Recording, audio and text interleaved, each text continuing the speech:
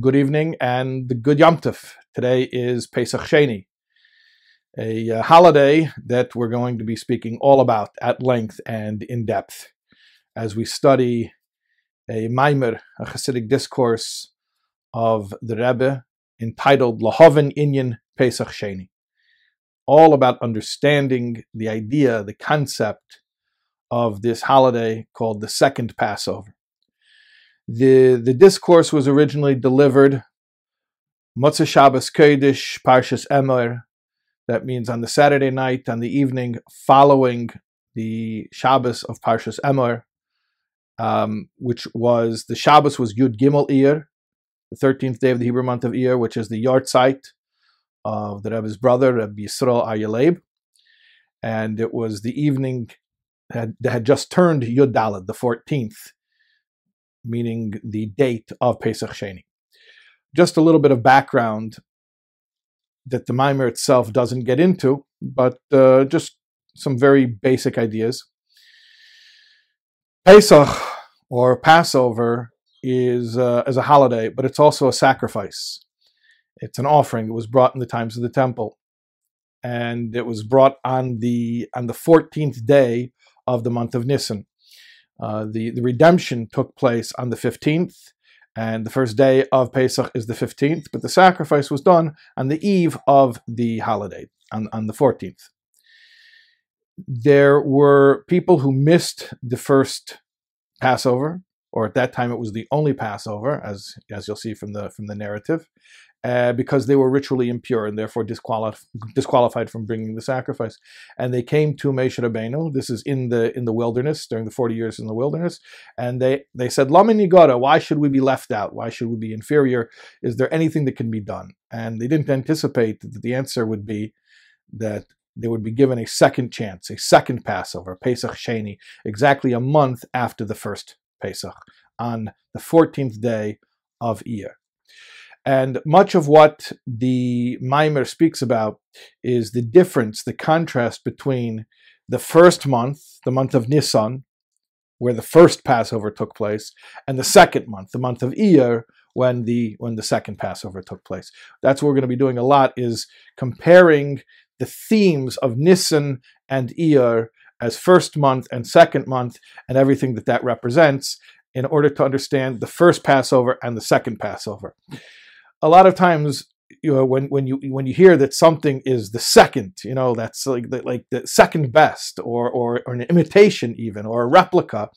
And one of the themes of this Maimer is to bring out that actually, quite to the contrary, that the second Passover is not second fiddle to the first Passover, but in many ways is even greater than the first Passover. It's even greater than the Passover that it is emulating, and in some ways even incomparably greater. What does that all mean? With Hashem's help, we'll study inside the text, and we will find out. We have handouts. A PDF has been provided, which has vowels to make it easier to read, and extra spacing has been put in between sections, as well as notes in the margin with English subtitles, just to help us to keep track of the different sections and the progression of thoughts in the Maimer. Okay, without further ado, let's jump right in.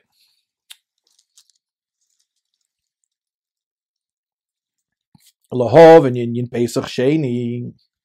In order to better understand the idea of Pesach Sheni, of the second Passover, Mavor Admor Tzemach Tzedek b'Maimorei Dibur Maschel Zeh.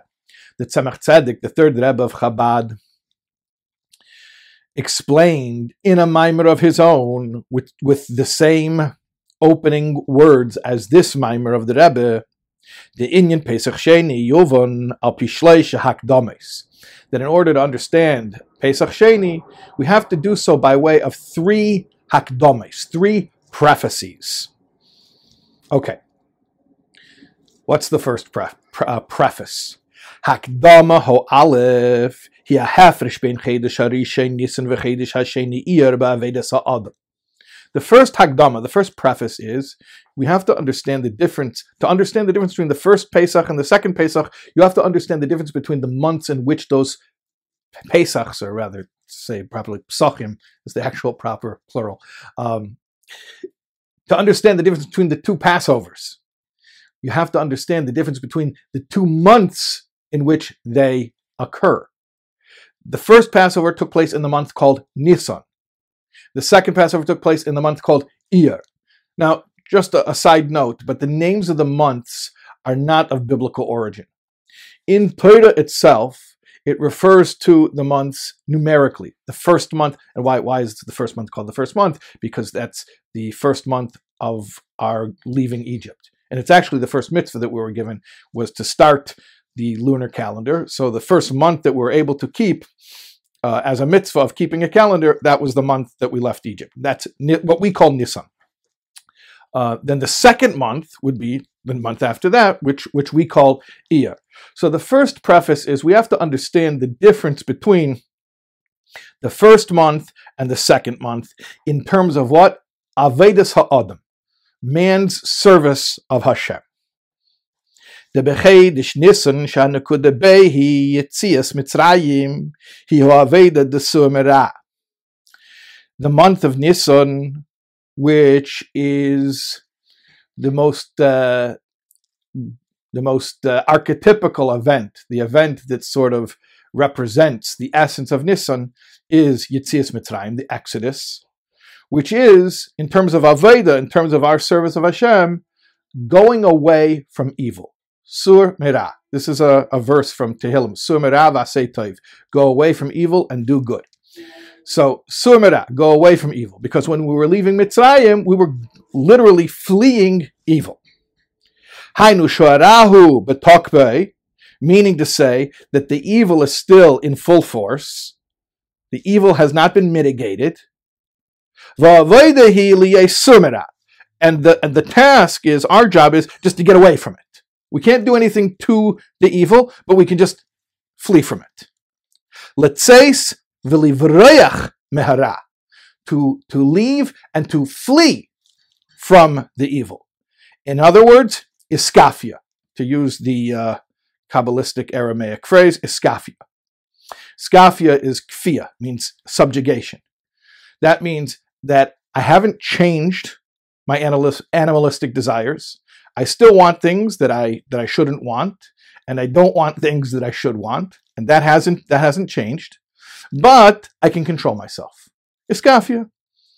So a little self-control, even though emotionally the ra, the evil, that means the selfishness, the animalistic instincts are still in their full strength, but I'm not allowing them to express themselves behaviorally. Okay, so that's the first month, which is Nisan, which is leaving Egypt, which means getting away from evil, which means in terms of personal spiritual growth, I haven't changed my feelings, I haven't changed what I like or what I desire, but I'm able to go away from it, meaning behaviorally, not to do it, not to indulge in it, not to give in to it.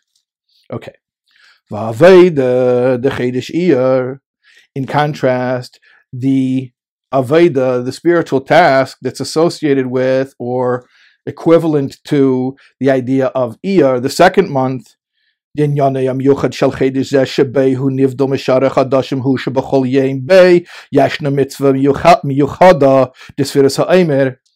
what's the special signature, the hallmark of the second month?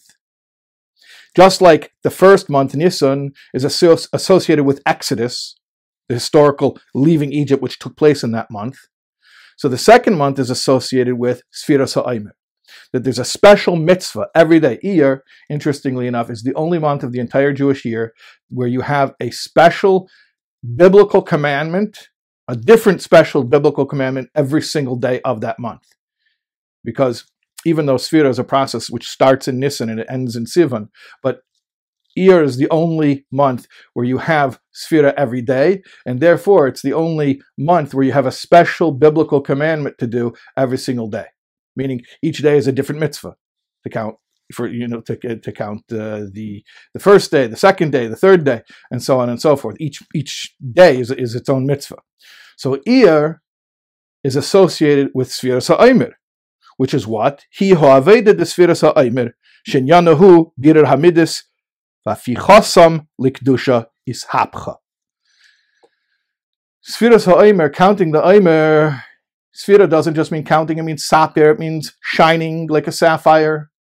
It means refining, polishing the animalistic emotions and actually transforming them into holiness. In other words, is hapcha.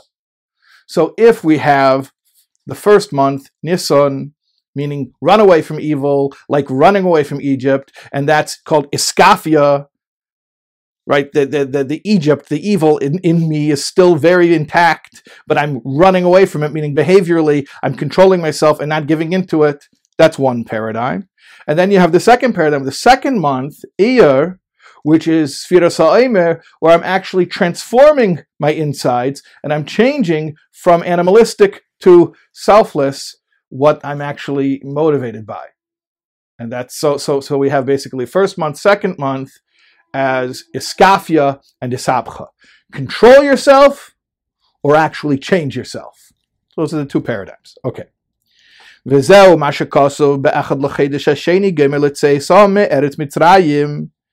also the meaning of what it says. It says, there's a verse in Torah that says, in the beginning of Bamidbar, that on the first day of the second month of their leaving Egypt. What happened? We'll talk about it later, but there was a census. They counted the Jewish people on the first day of the second month. Why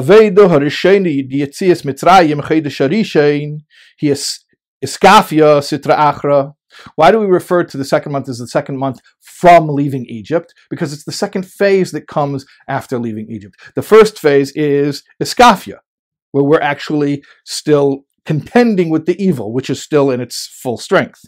However, afterwards, what ensues? We come to the level where we are actually able to make a change inside, to reorient our motives. Aveda Shniya Yetzias Mitzrayim, a second Aveda, or let's call a second phase of Aveda, Chedesh Hasheni, which is equivalent to the second month. So in other words, look at it like this. There's a progression. The first thing that happens is I have this evil, which I call Mitzrayim, and I can't get rid of it, but I can flee from it. What does that mean, flee from it?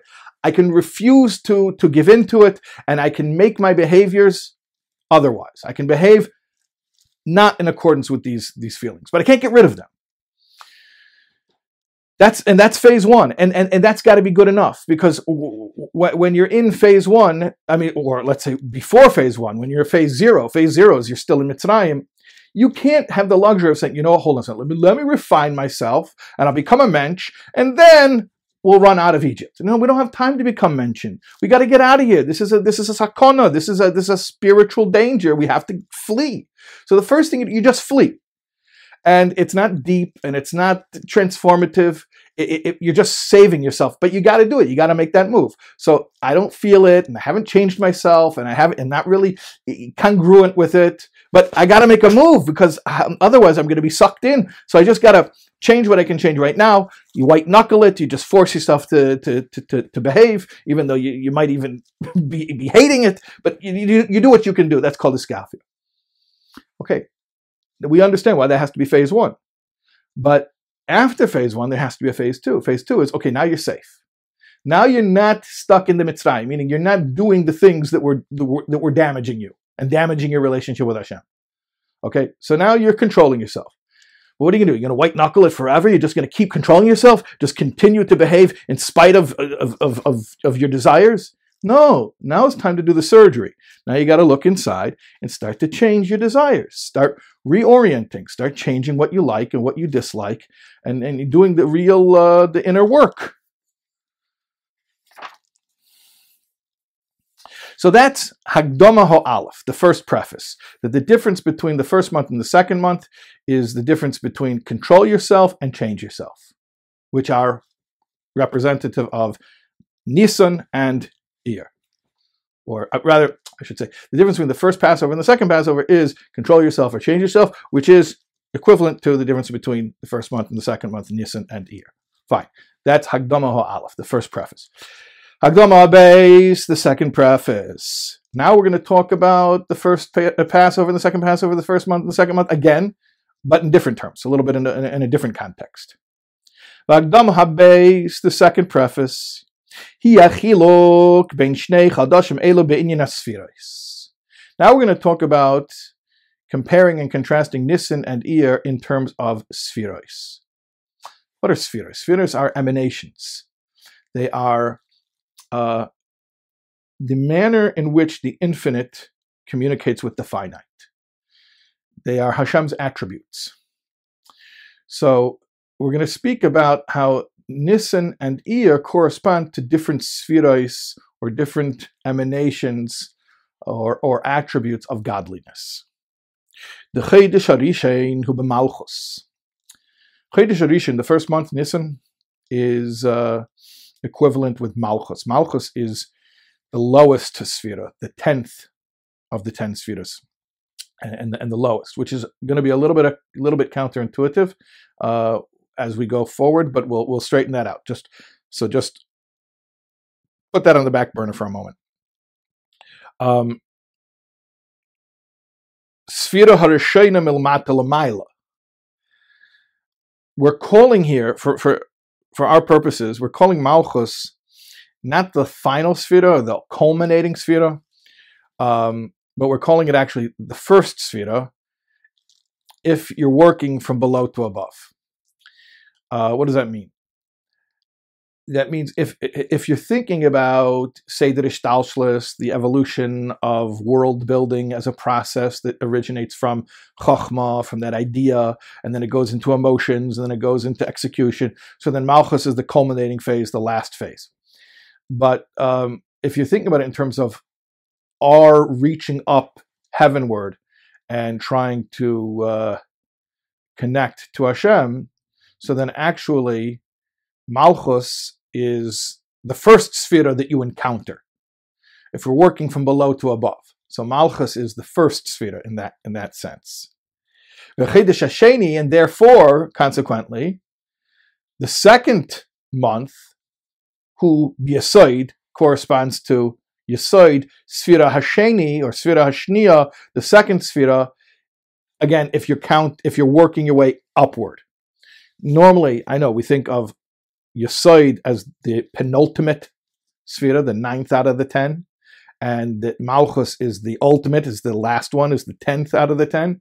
But here it's the reverse. Malchus, because we're working our way up. So Malchus is the first Sphira you encounter, and then if you keep going up, higher than Malchus is Yesod. Okay. Mevar ba'maimer. Dishnei Hagdamas Elu in Yonim Shel Nisan ve'Iyar ba'Avedas ha'Adam ve'Yonim b'Sphira shayachim zelazeh. And the Tzemach Tzedek explains in his Maimer that the two things that we've said already about the first month and the second month are really interconnected. The first thing we said about them in the first preface is that they correspond to two different modes of service, Skafia or Sapcha, which we call control yourself or change yourself. And then we said, spherotically, if you like that word, in terms of Spheros, they correspond to Malchus and Yesod, respectively. And now what we're going to say is that really those two ways of describing the difference between the first month and the second month, those two things really go together. They're really two ways of saying the same thing. As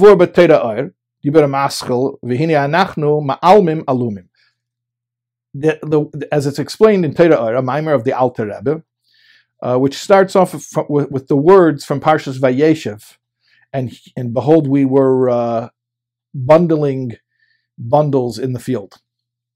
This is referring to the narrative about Yosef HaTzadik, his dream.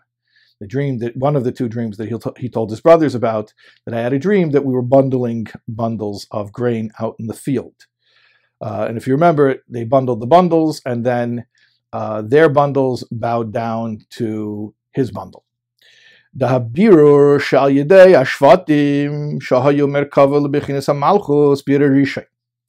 Okay. This is what it says in the Alter Rebbe's Maimer and Torah Or. This is basically the sugya of Bira Rishon and Bira Sheni. The first refinement and the second refinement. Like triple distilled vodka. Okay, so this is like double distilled. one beer and then another beer. What's the idea? One level of beer of refinement is represented by the fact that the Shvatim, the brothers, took the grain and they bundle. They're out in the field, which represents in the physical world, right? The soul comes down into a world. It's in the field, so to speak. And it's picking up these seemingly separate things, right? You're out in the physical world and you're encountering all types of things, and it feels like you're fragmented. Like, this part of my life is work, and this part of my life is home, and then this part of my life is religious, and this part of my life is mundane, right? So that's the lie of the physical world that looks fragmented. So the birur is just the fact that you're able to take these separate pieces and put them together like a bundle. Like taking different pieces of grain and bundling them. So that's birur rishon. That's the first level of birur. And that's represented by the brothers of Yosef, the Shvatim, who are on a lower level spiritually than Yosef. And they're a lower level, and hence the level of refinement that they're able to accomplish is a lower level of refinement. Okay. Another way of describing that first level of birur, hu rak bittul hayesh dugmas iskafia. That is only what we call bittul hayesh, nullifying the sense of ego. In other words, rather than feeling I exist unto myself as an independent being, no, I'm a dependent being. Not independent, I'm dependent. I'm dependent upon Hashem. So that's called bittul hayesh, and that's roughly equivalent also to iskafia, which we spoke about before, as, you know, I can't surrender my feelings to Hashem. I still feel what I feel, but I can control myself for Him. Okay? So we're going consistently here. We're comparing the first mode, which is iskafia, control yourself, even though you haven't yet changed yourself. We're comparing that to the first level of birur, the first refinement, which is gathering the grains together, making them into a bundle, which we're saying is also equivalent to the brothers who are also on the level of malchus. So that's all very consistent. But then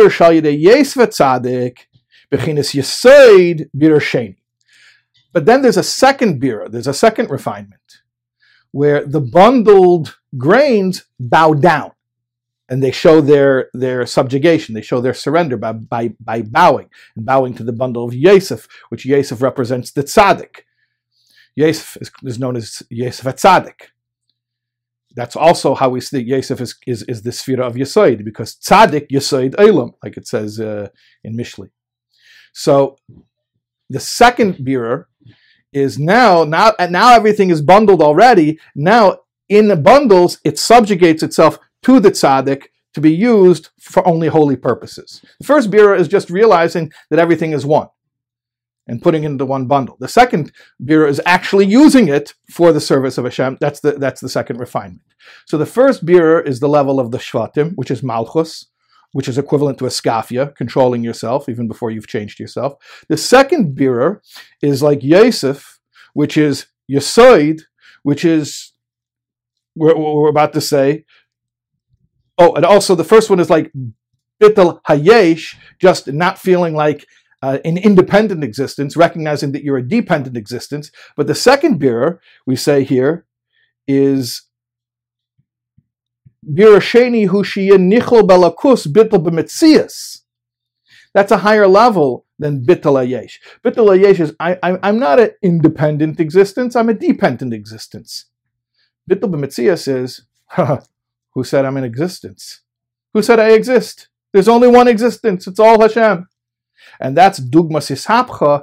That's like the level of Aveda where we've actually thoroughly surrendered ourselves inside. And we don't have our own will anymore. We're just channeling God's will. Okay, so that was the second preface. And also a reconciliation of the first preface with the second preface, showing how they're consistent with each other. Okay. Hagdama Gimel, now the third preface. We said there are three prefaces. Okay, Hagdama Gimel, the third preface. It is. The Inyan Pesach Meloshin Dilug Kfitza. Pesach we call it in English Passover. It's actually one of the rare times it's a pretty good translation. Passover. Pesach means to jump, to leap, to skip. Hu hamshocha nailis b'yesa she'ena yechela lavai b'derech ishtalshlus v'rak b'derech dilug. Pesach means, in spiritual terms, something that sidesteps the process.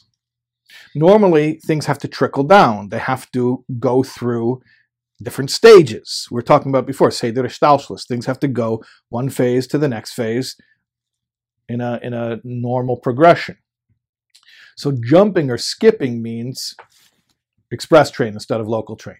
Something from a lofty level, boom. Or conversely, if we're going up, then all of a sudden, boom, you hit the top floor of the building without having to do all the stops on each floor. Like it's explained in Likutei Torah, that is the meaning of Pesach. Okay, so now if we understand what Pesach is, and we have two things called Pesach, basically a Pesach is a jump, and we have two things called Pesach, we have two kinds of jump. Okay, let's continue. So he explains in the Maimer, back to the Tzemach Tzedek. So Pesach Sheni is also a jump. If Pesach Rishon, if the first Pesach means jumping, so Pesach Sheni is also jumping. Which means it means we're getting something from a loftier level and not having it go through the normal process that normally mitigates it or puts a damper on it or filters it and sort of translates it step by step, so that by the time it gets down here, it's already diluted. No, this is full strength stuff, heavenly energy, boom, coming straight down to you without being processed or compromised. So that's what a jump is. The first Pesach is a jump. The second Pesach is also a jump. Okay, what's the difference? So what's the difference between the two jumps?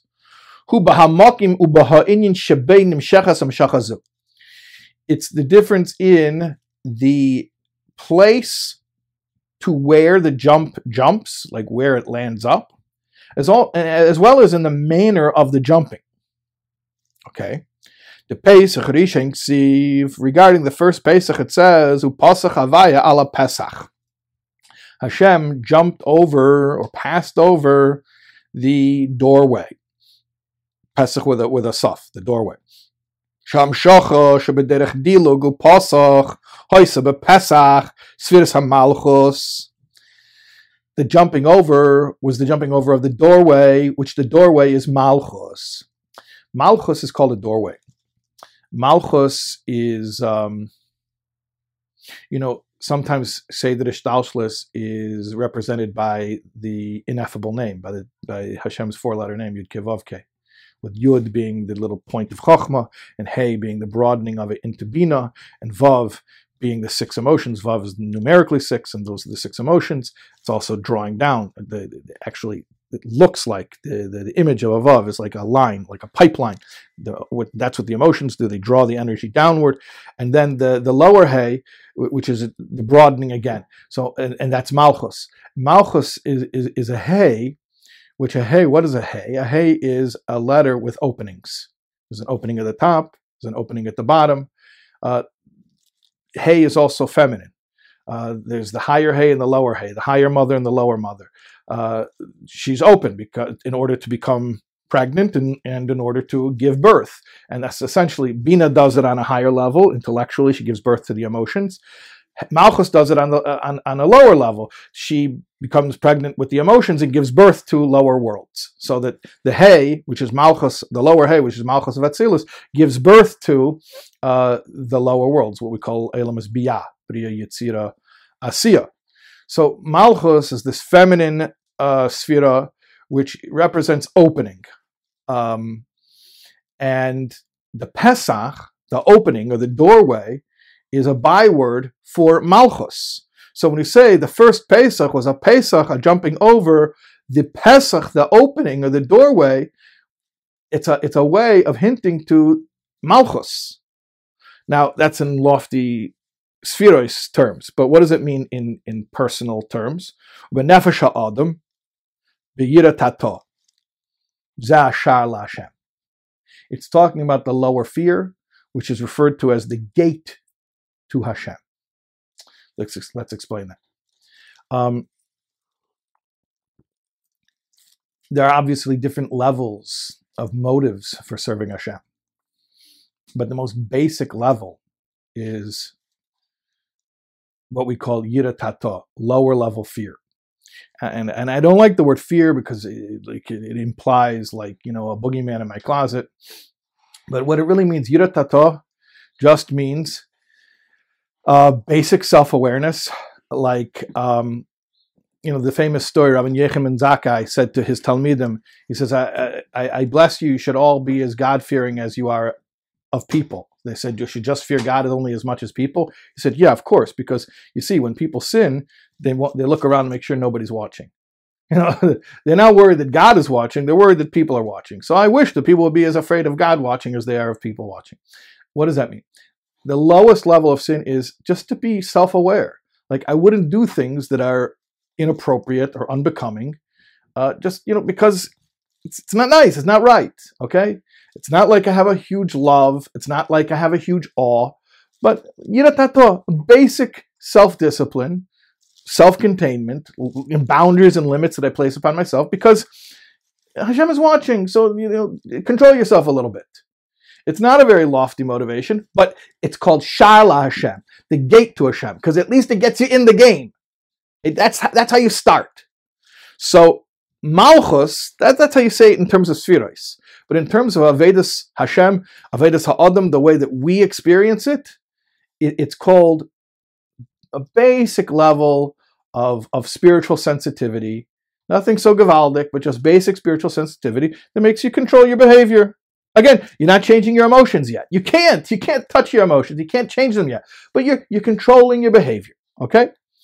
Shehi sheidish desumera. That is also the source for going away from evil. In other words, control yourself. Don't do things that are inappropriate. Okay? So that is the first jump. Pesach Rishon, the first Pesach. The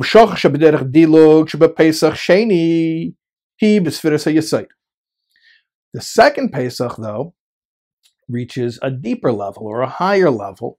It reaches Yesod. First Pesach only reached Malchus. The second Pesach got all the way up to Yesod. What does that mean? Shenyana b'nefesh ha'adam hu hiskashrus v'ha'ava. Yesod is connection and love. Okay, we have to explain that. What does that mean that Yesod is connection and love?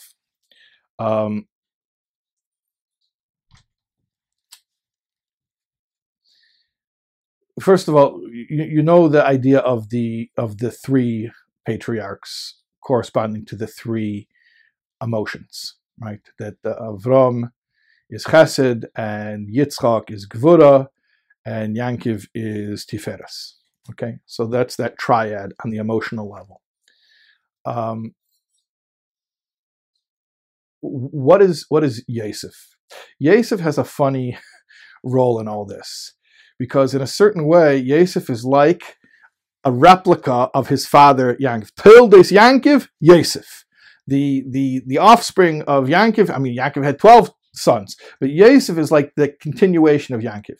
In biographically, many of the things that happened to Yankiv happened to Yosef. His brothers hated him. He had to leave his land. Many, many different comparisons. But spiritually, you have Avram and Yitzchak, right vector, left vector, and then you have the middle, which is Tiferes, which is Yankiv.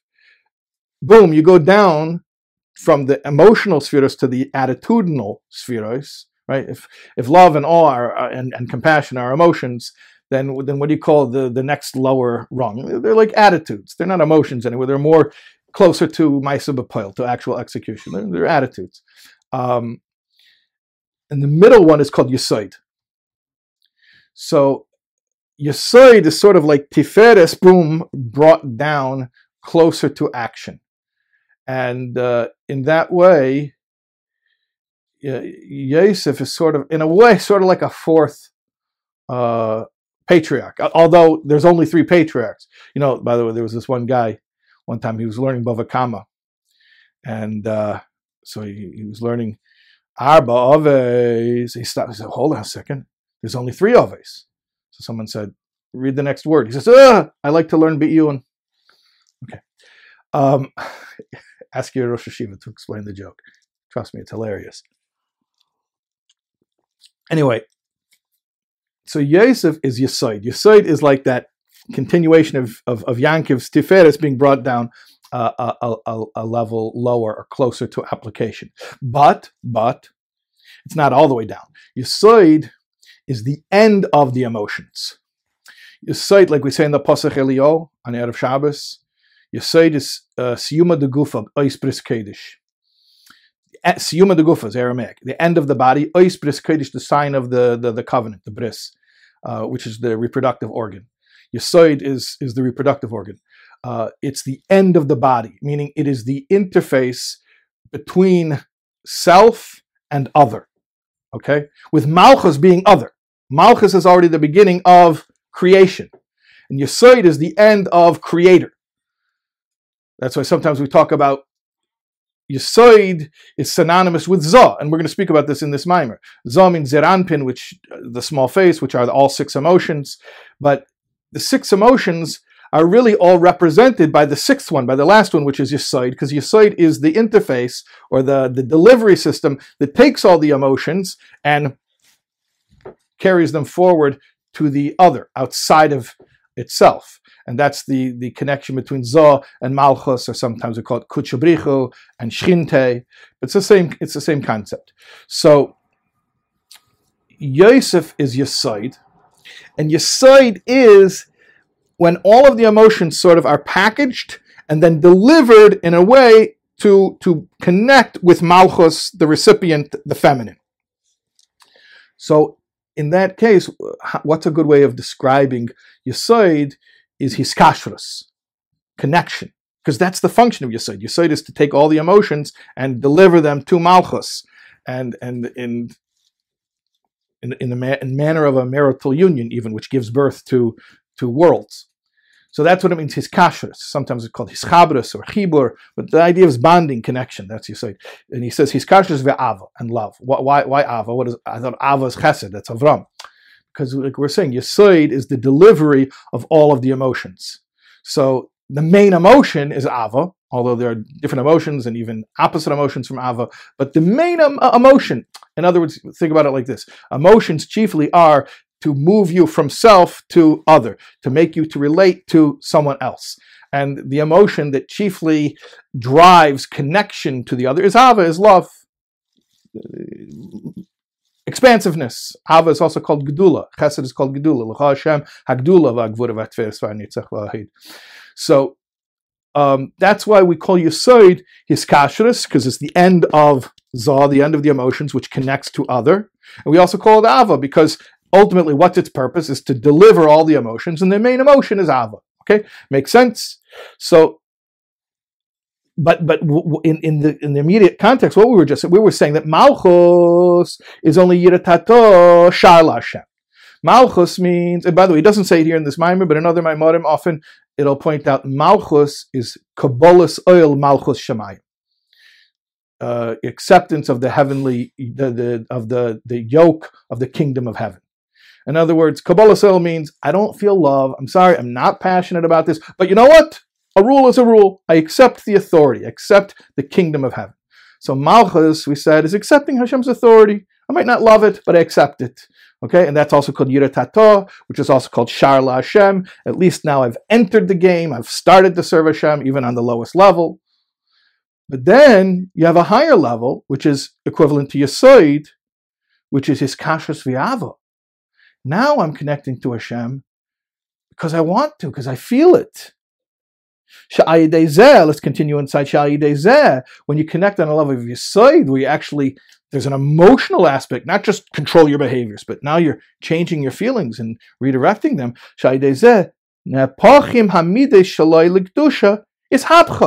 Now I'm changing my feelings. Now I'm actually getting myself to like what Hashem likes and dislike what Hashem dislikes. And I'm getting aligned, I'm getting congruent, not just on the outsides, which I already was in the first phase, but also now on the inside, which is the second phase.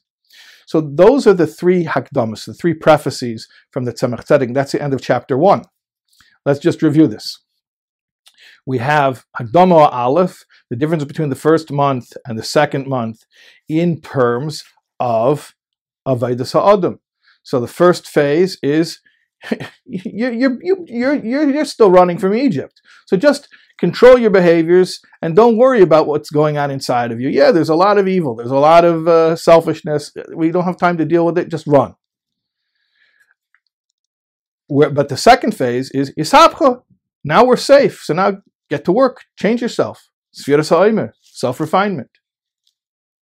Hakdama base, the second preface is the difference in Sfiros.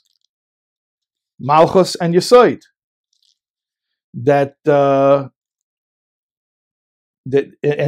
And we said how Malchus and Yesod really are synonymous with Iskafia and Isabcha. That at first I'm still a yesh, I'm still an ego, but I'm controlling my ego. And then the second phase is I'm already refining myself. I'm already changing myself. And that's like the second refinement. That was the second preface. And then the third preface was two types of jumping. Two types of jumping. Jumping in a way that reaches or brings down only Malchus, which is, again, the same idea we were saying before, controlling myself even when I haven't yet changed myself, or running and jumping that reaches or brings down, however you look at it, the level of Yesod, which is where I'm actually now cultivating some real emotions, some real feelings for Hashem. And that is the Rebbe's summary of the Tzemach Tzedek's Maimer. Okay. Chapter 2. V'ula yesh lahesif. Now the Rebbe is adding his own novel interpretation. The Rebbe is saying, perhaps we can add, right? When the Rebbe says, perhaps we can add, so for us, definitely you can add. There's actually a story about that. The one time the previous Rebbe repeated a Maimer to his father that he had heard from his Maimer, that he heard from his father, and the Rebbe Rashab, and the Rebbe Rashab said to him, he said, you said it perfectly except the one part you didn't say b'derech afsher. You didn't say the words we can say. So he says, Father, if you said it's possible to say, then for me 100% it's certain you can say. Okay. So chapter 2, V'ulai yesh lahesef, perhaps we can add. Shamayla de Pesach Sheni legabi Pesach Rishein he loirak shadilig de Pesach Sheni nimshach b'makim naila yeser. The difference between the first Pesach and the second Pesach is not only that the first Pesach reaches a higher level, that the second Pesach reaches a higher level than the first Pesach. Ela shagama dilig atzmehu dilig naila yeser, but the jumping itself is greater. In other words, what do we mean? Not just quantitatively that the second Pesach reaches a higher level, right? That's like a quantitative thing. You're measuring how high did your leap reach. But even qualitatively, it's a different kind of leap. It's a better leap. It's not just leaping more, it's leaping better. Okay, but what does that mean? We don't know yet. We understand this from the fact that it's called the second Pesach. The Pirush HaPashat, the Pesach Sheni hu leirak shapesach hadilig nimshach bedarga de Sheni ela shagama Pesach hadilig hu Sheni. Not only does it mean it reaches a second level, but it means it is a second, which is dilug naila yesem hadilig de Pesach Rishain, and we're interpreting that to mean a second 2.0. This is new and improved. Pesach Rishon was beta version. This is the real thing. Now we're really launching. Now this, that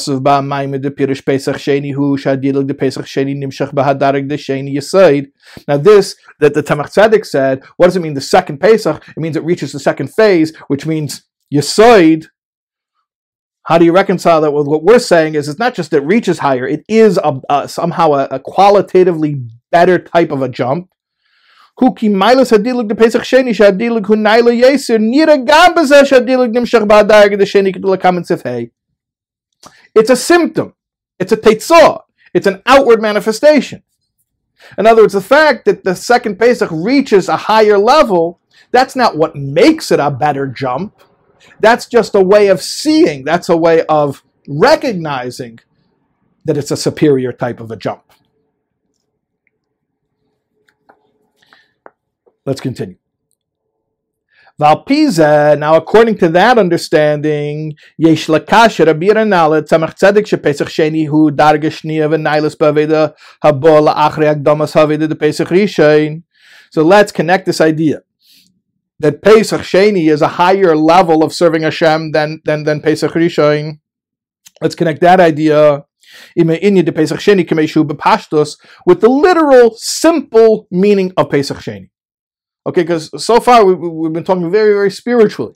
If you remember at the very, very beginning of this class, I mentioned regular understanding before you get into Kabbalah and Chassidus. Pesach Sheni means the makeup. If you miss the first Pesach, so you get to do the second Pesach. So we just said, Kabbalistically, spiritually, Pesach Sheni means you're reaching your site instead of just Malchus, which is another way of saying I'm connecting to Hashem with my emotions, not just subjugating my behavior. I'm actually feeling things rather than just white-knuckling it, okay? But let's connect this also with the simple understanding of Pesach Sheni that everybody knows. Shu tikkun v'ashlama l'mishalai hikrev Pesach. Pesach Sheni was a makeup for somebody who missed the first one. Kizeh Pesach Sheni mesaken umashlim achsarin dezeh shalai hikrev Pesach. This, the fact that the second Pesach makes up for and fills the void and the lack of the first Pesach, hu mipnei shehagilui the Pesach Sheni hu dilik shalei bahadraga. It's because what happens on Pesach Sheni breaks the rules. It doesn't follow the normal standard operating procedures. She'ein boi mididois v'agbolos. It's not subject to limitations. Not even the limitations of the first Pesach, which itself is a jump. In other words, what is a Pesach is a dilig, is a jump. And what is a jump? It means jumping, skirting or sidestepping limitations. But even when you're sidestepping limitations, there are limitations that follow you even there. Even when you're outside of the system, there's a system outside of the system. There are limitations outside of limitations. When we say that Pesach Sheni is a greater jump, we mean that it's sidestepping limitations that even the jump of the first Pesach still was carrying with it. So if the first Pesach is jumping over obstacles and limitations, so the second Pesach is jumping over even the limitations that supposedly that exist when you're supposedly free. Like you thought you knew what unlimited was? No. This is a jump compared to what you were calling unlimited before. And there's an incredible footnote here. 19. Va'al pi zeh yoven, zeh shel hadas Rebbe, v'chein hi ha'alocha. Now we could also understand a halacha, the opinion of Rebbe in the Mishnah, which is also the way that the codifiers paskin. Gersh nizgayer bein Pesach Rishon lePesach Sheni. What happens if somebody becomes Jewish between the first Pesach and the second Pesach? We know that if somebody was unable to bring the first Pesach, like he was impure or he was too far from Yerushalayim, so he can make it up on the second Pesach. But what about a person who wasn't Jewish on the first Pesach? He couldn't bring the first Pesach offering because he wasn't Jewish.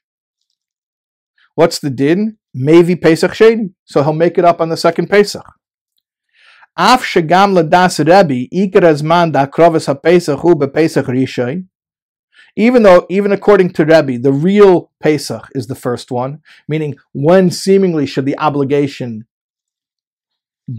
devolve, either on Pesach Rishon or never, seemingly.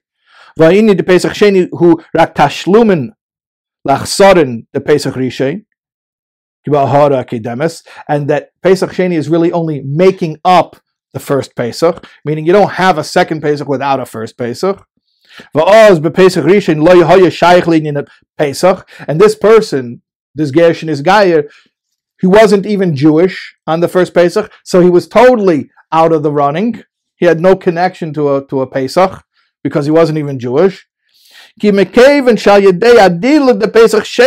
However, because Pesach Sheni is that jumping beyond jumping, jumping after jumping,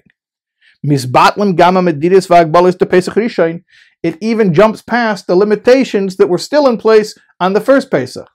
So first Pesach might be jumping. Yeah, we're accomplishing things that you normally can't accomplish, and we're accomplishing them far faster than we can normally accomplish them because it's Pesach, right? But there are still certain limitations in place.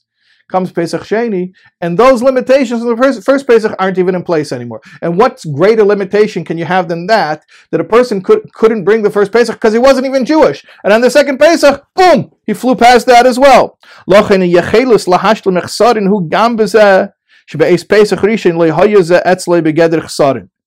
So therefore, the ability to make up the lack that happened in the first Pesach isn't even a lack. It's like time travel. It rewrote the whole timeline. That's the power of the second Pesach. Well, that's a really powerful illustration of the power of the second Pesach. So this is what we're saying, that Pesach means jump. There's a first jump and a second jump. And not only does the second jump reach a higher place than the first jump, but the second jump is a jump even compared to the first jump. And on this level, the second level, is nidokin farfalin. Those are the Yiddish words that mean nothing's lost. Nothing is in vain. Hope is never lost. Why? Because even when you say, look, I can't help you, my hands are tied, there's certain limitations. Pesach Sheni comes and says, you know what? We can sidestep that as well. Those aren't obstacles for us. In other words, let's put it this way. Realistically, I can only accomplish what I can accomplish. Okay, I want to serve Hashem best as I can, but I have certain limitations.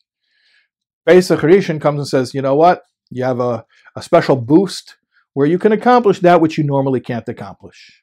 We're giving you like I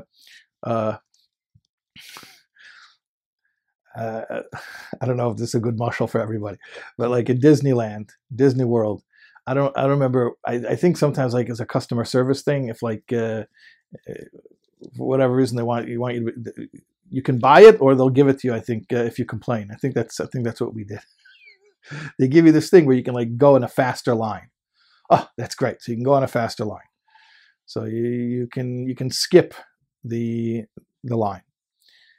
But when the park closes, the park closes. That's just a limitation. So that it'll get you to a certain point where you can sidestep certain limitations, but then there are certain limitations that there's nothing you can do about it. Okay? That's like Pesach Rishon. Pesach Sheni is, you know what? Even those limitations we can deal with. Nothing is holding us back. Not even our past. Past seemingly should be done. It's over. It's written. It's done. No, even that won't hold you back. Okay. Gimel.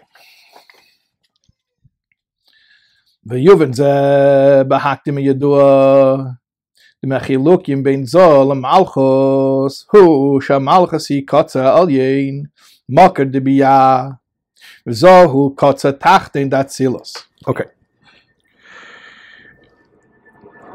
One of the differences between Zoh and Malchus, we were speaking about that before.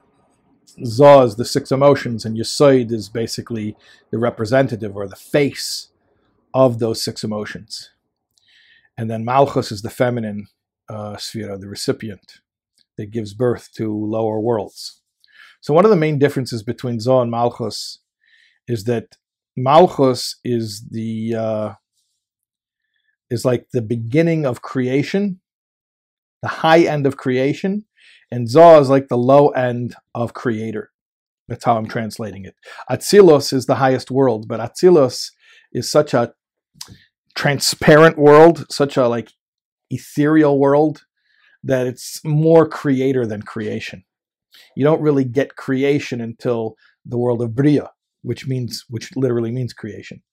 And then of course Yitzira, and then Asiya, and that's real solid creation like we know it, real time space limitations as we're accustomed to them. But at any rate, Malchus is like the top extreme of creation. It gives birth to creation. And Yesod is like the lower end of creator, or Atzilus, or a world of pure godliness. V'kevin shebatzilus lo yegurcha ra.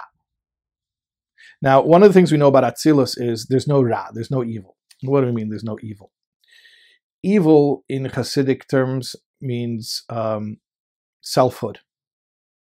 Anything that's not absolute surrender is evil. I know evil is a bad word because it sounds like nefarious, plotting, demonic evil.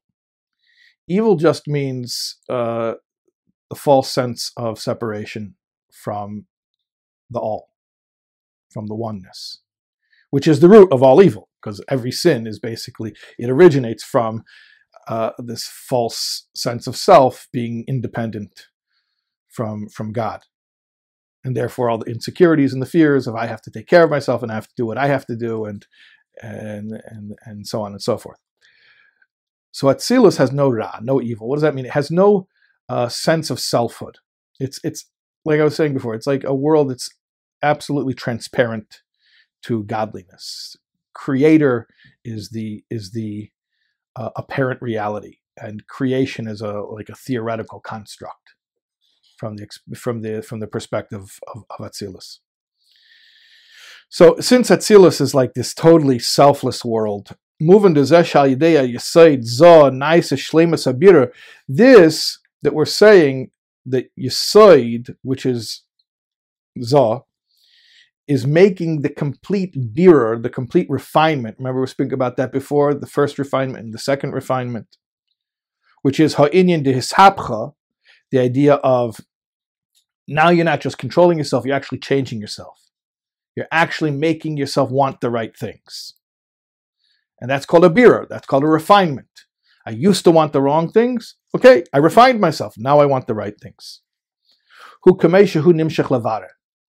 But you should understand something. When we describe Yesod that way, we're not really describing Yesod. Because we can't, because Yesod is part of Atzilus, and Atzilus, there's no ra, there's no selfhood, so there's nothing to refine. Everything's already refined, everything's perfect. So when we say that Yesod is the refiner, we're talking more about its action upon that which is lower than it, but not itself. Yesod itself is part of Atzilus, and in Atzilus, there's nothing to refine.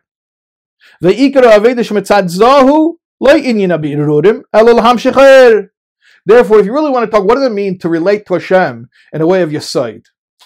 One way of looking at it is refinement, and not just the first refinement, the second refinement, deep refinement, which means on an emotional level and actually changing your will and changing your desire. But even that is not the real description of Yesod and what it means to have a relationship with Hashem on the level of Yesod. Really, a relationship with Hashem on the level of Yesod means we got to a place where it's all light. We're doing nothing, but we're just bringing down light. Look at footnote 24. He brings from the 4th volume of Tanya, Geras HaKodesh, and the 24th chapter there. Shafilu Mitzada Malchus. You want to know something? Even, we're talking about Yesod, which is higher than Malchus. You want to know something? Even from Malchus, Inyan Abirurim Hu Davki Bizman Golos Hashchina. Even the fact that Malchus is involved in refinement is only because the Shechina is in Golos, and therefore has to deal with negativity. Avol B'tzeis Hashchina Miklipas Noiga. But like it says there in Yegeres HaKodesh, when Mashiach will come, and Malchus won't have to deal with Klipas Noiga, with the spiritual neutral things that are mundane. Azai, so we're not going to be refining the physical world anymore. In Golus, that's what we're doing. We take neutral things and we try to use them for L'Shem Shemayim, for positive things. But we're not going to do that anymore because it's not going to be necessary. Ki'im rather lahamshich eiris elyenim.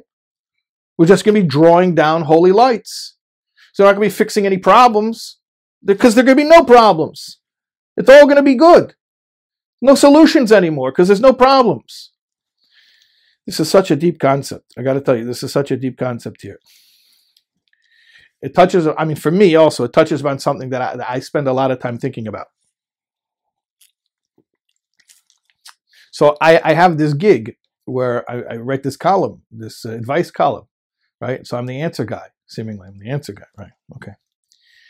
It's very frustrating that even though people might read that and they might be impressed with Chassidus, oh, Chassidus has an answer to a problem. That's what Chassidus is. Chassidus is the answer to problems. I mean, I guess if we have problems, then we want answers. I understand. I mean, I not only sympathize, I empathize. I relate. I also have problems, right? Until Mashiach comes, we all have problems. So it's nice to have answers to our problems. But that's what Chassidus is. I mean, that's all it is. Levara berurim, to just deal with negativity and to try to change negative to positive. There's a whole world of positivity, infinite positivity that exists after all your problems are solved. And we don't need an answer to a question. You see this often, when you deliver a Dvar Torah. So it always has to be a question, right? So it says in the parsha this, oh, how could it say that? And you do that to engage people because it's almost like if there's not a problem, why would anyone listen? You can't just tell them something godly and have people listen. Because unless you're fixing something, why am I listening, right? It's like sales. If you're not selling something that solves a problem that I have, why would I buy it? There's a Sicha, Yutes Kislev Sicha, which is edited, and it's in the Likutei Sichos, where the Rebbe talks about the difference between, there's two different metaphors that the Frierdiker Rebbe uses for Chassidus, the pearls and the coals. So, and he equates them how they're similar because either you have to dive under the water or you have to dig down into the ground, and it goes into the different details of the mashal and what it means. But just regarding the actual concept, the difference between pearls and coals, the Rebbe says like this: there's two ways of looking at Chassidus. One way, the first way is like coals. What's coal for? You burn it, you make heat. Why do you need heat? Because it's cold. I'm in Gullus, and there are problems. It's spiritually cold. So I need some heat. So you learn some Chassidus so you don't freeze to death. So that's fixing problems. Then there's another way of looking at Chassidus. It's pearls. What do you use pearls for? Pearls are purely ornamental. You wear pearls just to beautify yourself. Why? Because we're going to the wedding. Mashiach is coming, and we got to dress up. Put on your Shabbos clothes. Let's go to the wedding. Let's go greet Mashiach. And they're both true. They're both true. I'm not negating the coal role of Chassidus. Just like the Rebbe here in this Maimer is not saying that Yesod doesn't come down to be Mevarer Birurim. Of course it does, but that's not its essence. Its essence is that it's a part of Atzilus. Lo yigur hara. There are no problems to solve. So if there's be no problems, why would you do anything? Right? The classic question. If when Mashiach comes, everything will be perfect, won't we be bored? You won't be bored. We're going to talk about this later in the Maimer. The only thing you can think of that would be interesting is grappling with dysfunction. That what a dysfunctional definition of being healthy. That itself is an unhealthy definition of being healthy. You know what health is? Not being sick. Having the right medicine. Being in remission. Like, come on. Health is when we're going to talk, God willing, this becomes a major focus in the Maimer as we go on. Okay. Yesod isn't just a problem solver that refines and makes refinement and deals with Ra and Metzias and ego. Yesod ultimately is Lahamshich Oyer. It's all light. And there's not light because there's darkness that we have to illuminate. No, light and more light and more light and more light. As good, as besser, nish besser. Okay. Next paragraph. We're still in Ois Gimel in chapter 3. Ukameisha benegay l'sfiras haYesod inyan shel chedesh hasheni b'sfiras al derech zu gam benegay la'aveda d'sfiras ha'emer inyan shel chedesh hasheni b'avedas ha'adam Ikerin yana lefi bir echad hu lebir amidis nefesh bames elam shachas memtes shari bina va'ad she'al yedei ze nimshach gam sharanon. You hear what the Rebbe just said? Phase 2 is month 2. Month 2 is what's the main practice within month 2? The main thing that signifies month 2 that we do? Sfiras ha'omer. Another way of looking at Sfiras, the Rebbe says, according to Bir Echad, according to one explanation, and in footnote 25 it actually explains there are 3 ways of looking at Sfiras ha'omer.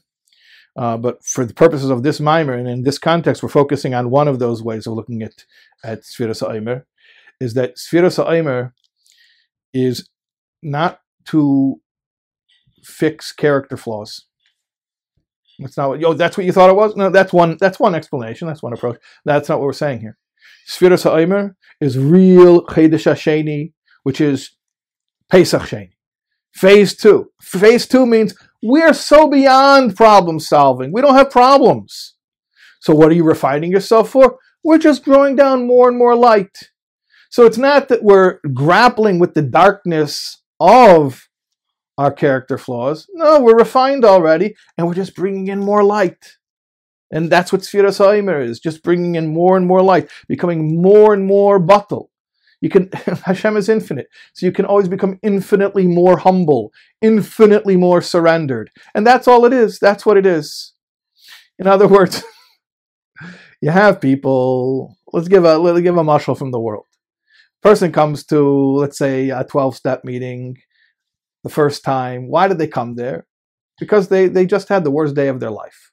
Okay? That's the fact. A newcomer, first day, that was the worst day of their life, or the day after the worst day of their life, depending. Okay. But the guy who's sober for 10 years, why is he there? Why? Oh, because he's still just as messed up. I hope not. Otherwise, what does the newcomer have to emulate? What does he have to look forward to? No, the guy that's sober for 10 years has a good life. Why shouldn't he have a good life? He surrendered his life and his will over to the care of God. Everything's beautiful. So why is he there?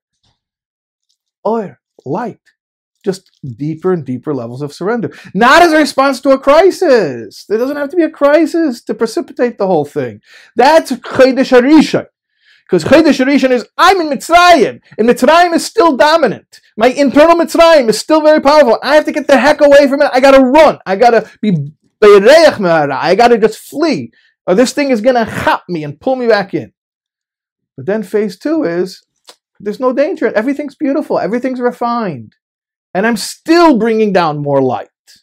Okay, so like he says over here, the purpose of Sfiras ha'omer, it isn't to refine, it isn't to problem solve, it's to bring down Sharnun, the 50th gate, the ultimate union with God.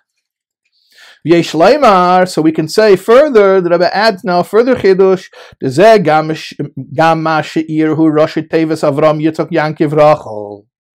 This is also hinted to in the fact that the word Iyar, the name Iyar, Aleph Yud Yud Reish, is an acronym for Avram Yitzchak Yankiv Rachel, which is the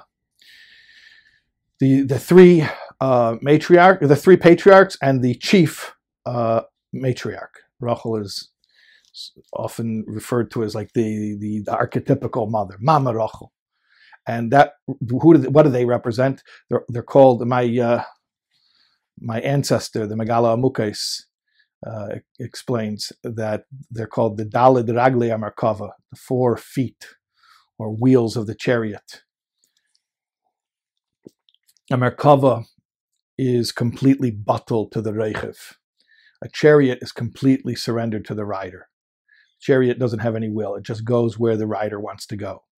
So these tzaddikim, Avram, Yitzchak, Yankiv, Rachel, they represent complete surrender, complete transparency, no blockage whatsoever, no ego, no ego, no edging God out. Shem daled raglei Merkava, shabitul de Merkava, hu be'efen shemlachat chilein makam leinin shel yeshus. Merkava means there's no place to begin with for ego. It's not like I have an ego, but I mustn't give in to it. That's a lower level. We called that before, bittul yesh, where I have an ego, but I'm gonna behave myself. There's no ego here. And for certain, there's no ra, there's no negativity that has to be refined over here. Like it says in Tanya, that the Oves, the patriarchs, are called the chariot. Because their entire lives, they were nothing but totally surrendered to God's will. That's it. That's it. They were conduits. They didn't have their own agenda. They just were representatives of God's will here in this world, without any sense of personal agenda. Not even a spiritual agenda. Of, what's my reward? What's my spiritual pleasure? What's my my afterlife? None of that stuff. Just complete surrender to God's will. As opposed to just surrendering my behaviors, which is lower level. This is the deepest surrender. I don't even want anything other than what Hashem wants. And that's phase 2. Phase 2, month 2, Passover 2, where it's all just surrender and more goodness and more goodness and more goodness, not a response to a problem, not a solution to a crisis. Incredible stuff. Okay. Sif Dalet. In the PDF, it's page 14. Sif Dalet. Mikol zeh muvan. The Chedesh Iyar, Chedesh Hasheni, Shnei Inyanim. Now we understand there are 2 aspects of the second month. Within the second month itself, there are 2 aspects. Haveda dishabcha tachas hashlemis desumera, vaveda de yelcha mechayel al choyel. Remember before we said the first month is iskafia, second month is ishapcha, right? Iskafia, control yourself. Sapcha, actually change yourself. So we're saying second month is you've actually changed yourself. But actually, as we already hinted to earlier, second phase is even more than that. Second phase is more than just actually get in there deeply enough and change yourself, change your emotions, change your desires. It goes beyond that. It's, all right, now it's changed. Not only did I change my insides, I'm changed. I'm done. I'm surrendered. I'm done. I'm completely surrendered. And so now what do I do? Now what do? I go from strength to strength. I just keep on surrendering and surrendering. Not because I just had the worst day of my life. Not because I became allergic to my own ego and it's ruining my life and I have to surrender. But just because I'm in orbit. Once you're already in orbit, you don't expend any more energy. You're moving. You're moving. The momentum takes over. It's hard for us to relate to this because we equate service of Hashem with struggle. And it really oughtn't be that way because it's not by definition. Yeah, because a lot of our service of Hashem is a struggle because we're struggling against our inner nature. But struggle is not, I'm sorry to say, I know a lot of times we play up the idea, no, service is struggle. Tanya is all about struggle. That's half the story. That's half the story. You know what the other half of the story is? There's a point where it's just surrender. It's not struggle anymore. I give the mashal of the guy who's sober for 20 years and he's coming to the meeting. You think that guy is struggling not to drink? He's not struggling not to drink. He surrendered his life long ago. The obsession was removed. He's in orbit. He's moving. The Spirit is just moving him around as long as he stays surrendered, obviously. Okay, but the point is, the second phase isn't just first phase is skafia, second phase is sapcha. Second phase, it even goes beyond the sapcha. We're just surrendered and we're just bringing down more and more light and more positivity.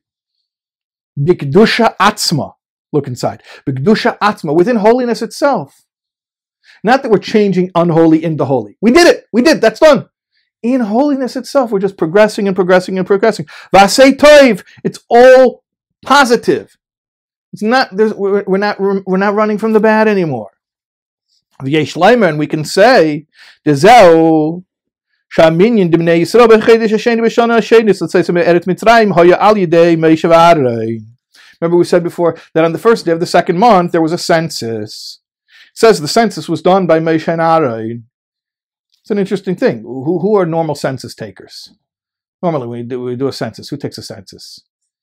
You hire, retirees. It's a part-time job. It's not long-term employment. It's like seasonal work at the post office. It's like a census taker, not a specialized job. When the Jews took a census, though, who was the census taker? They had two of them, Moshe and Aaron, top two guys, the VIPs in the whole nation. So why are Moshe and Aaron the census takers, which the census was taken on the first day of the second month, meaning the census here is associated with second month, phase 2.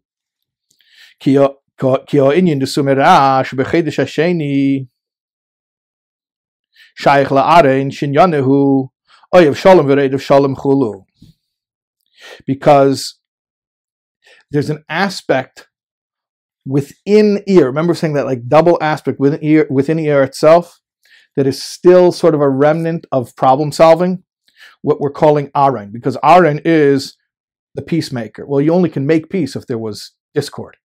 So peace, by definition, implies problem solving.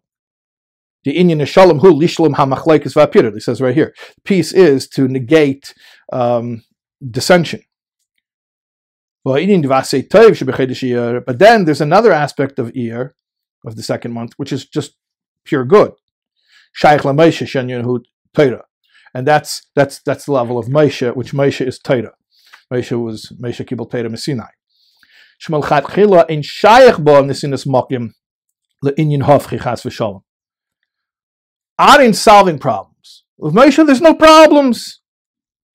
Which is also the meaning of what it says. When Moshe was born and he was placed in the basket, she saw that he was good. Kitov is like the Kitov, the good light. When Hashem created the world, the Shechina, she saw the Shechina. She saw goodness. She saw light. It says immediately when Moshe was born, the whole house filled up with light. In other words, there's no struggle, there's no process, there's no nothing. Immediately, light. All light. Kulei oira. All light. So Aaron is, there's a problem, but we can fix it. Moshe is, there's no problems. The census which took place on the first day of the second month was through Moshe and Aaron, because those are two aspects within the second month itself. The solving the problems, and then getting beyond problems. Continuing here. But now hold on a second. We just explained why Aaron and Moshe are both part of the second month, because the second month starts on sort of an Aaron level of we have problems but we solve them, and then it goes to a Moshe level, which is we're beyond problems, no problems anymore, and that's the second month. But what about the first month? The first month is leaving Egypt. Leaving Egypt was through Aaron and Moshe. So it seems like in the first month we also have both of those. So we said how we have both of those in the second month. How do we have both of those in the first month? That's what we're trying to understand here. That's the unspoken question. Even though, as we said earlier at the beginning of the Maimer, that leaving Egypt is running away from evil. But we said already, Aaron is dealing with evil. Moshe is when it's all good. And not only is Chodesh Harishon, first month, dealing with evil, but it's not even dealing with evil like resolving it. It's Skafia, where we're still running from it. We haven't dealt with it. We haven't resolved it, but we're just getting away from it. And yet we're saying in the first month also has a connection to both Aaron and Moshe. So what's the explanation?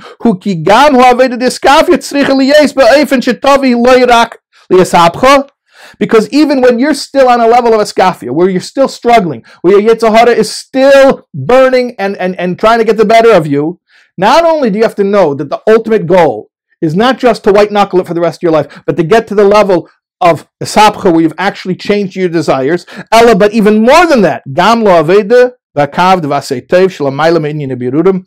You have to know that eventually there's a level of being beyond just asay tov for its own sake. I think this is something we don't discuss very much at all. And yet the Rebbe hints to it and sometimes says it explicitly quite often.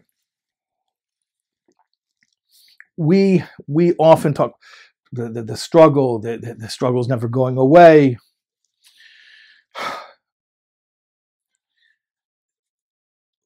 What do you call somebody who's not struggling with Ra anymore? There's no. It's not about Ra. It's all Tov.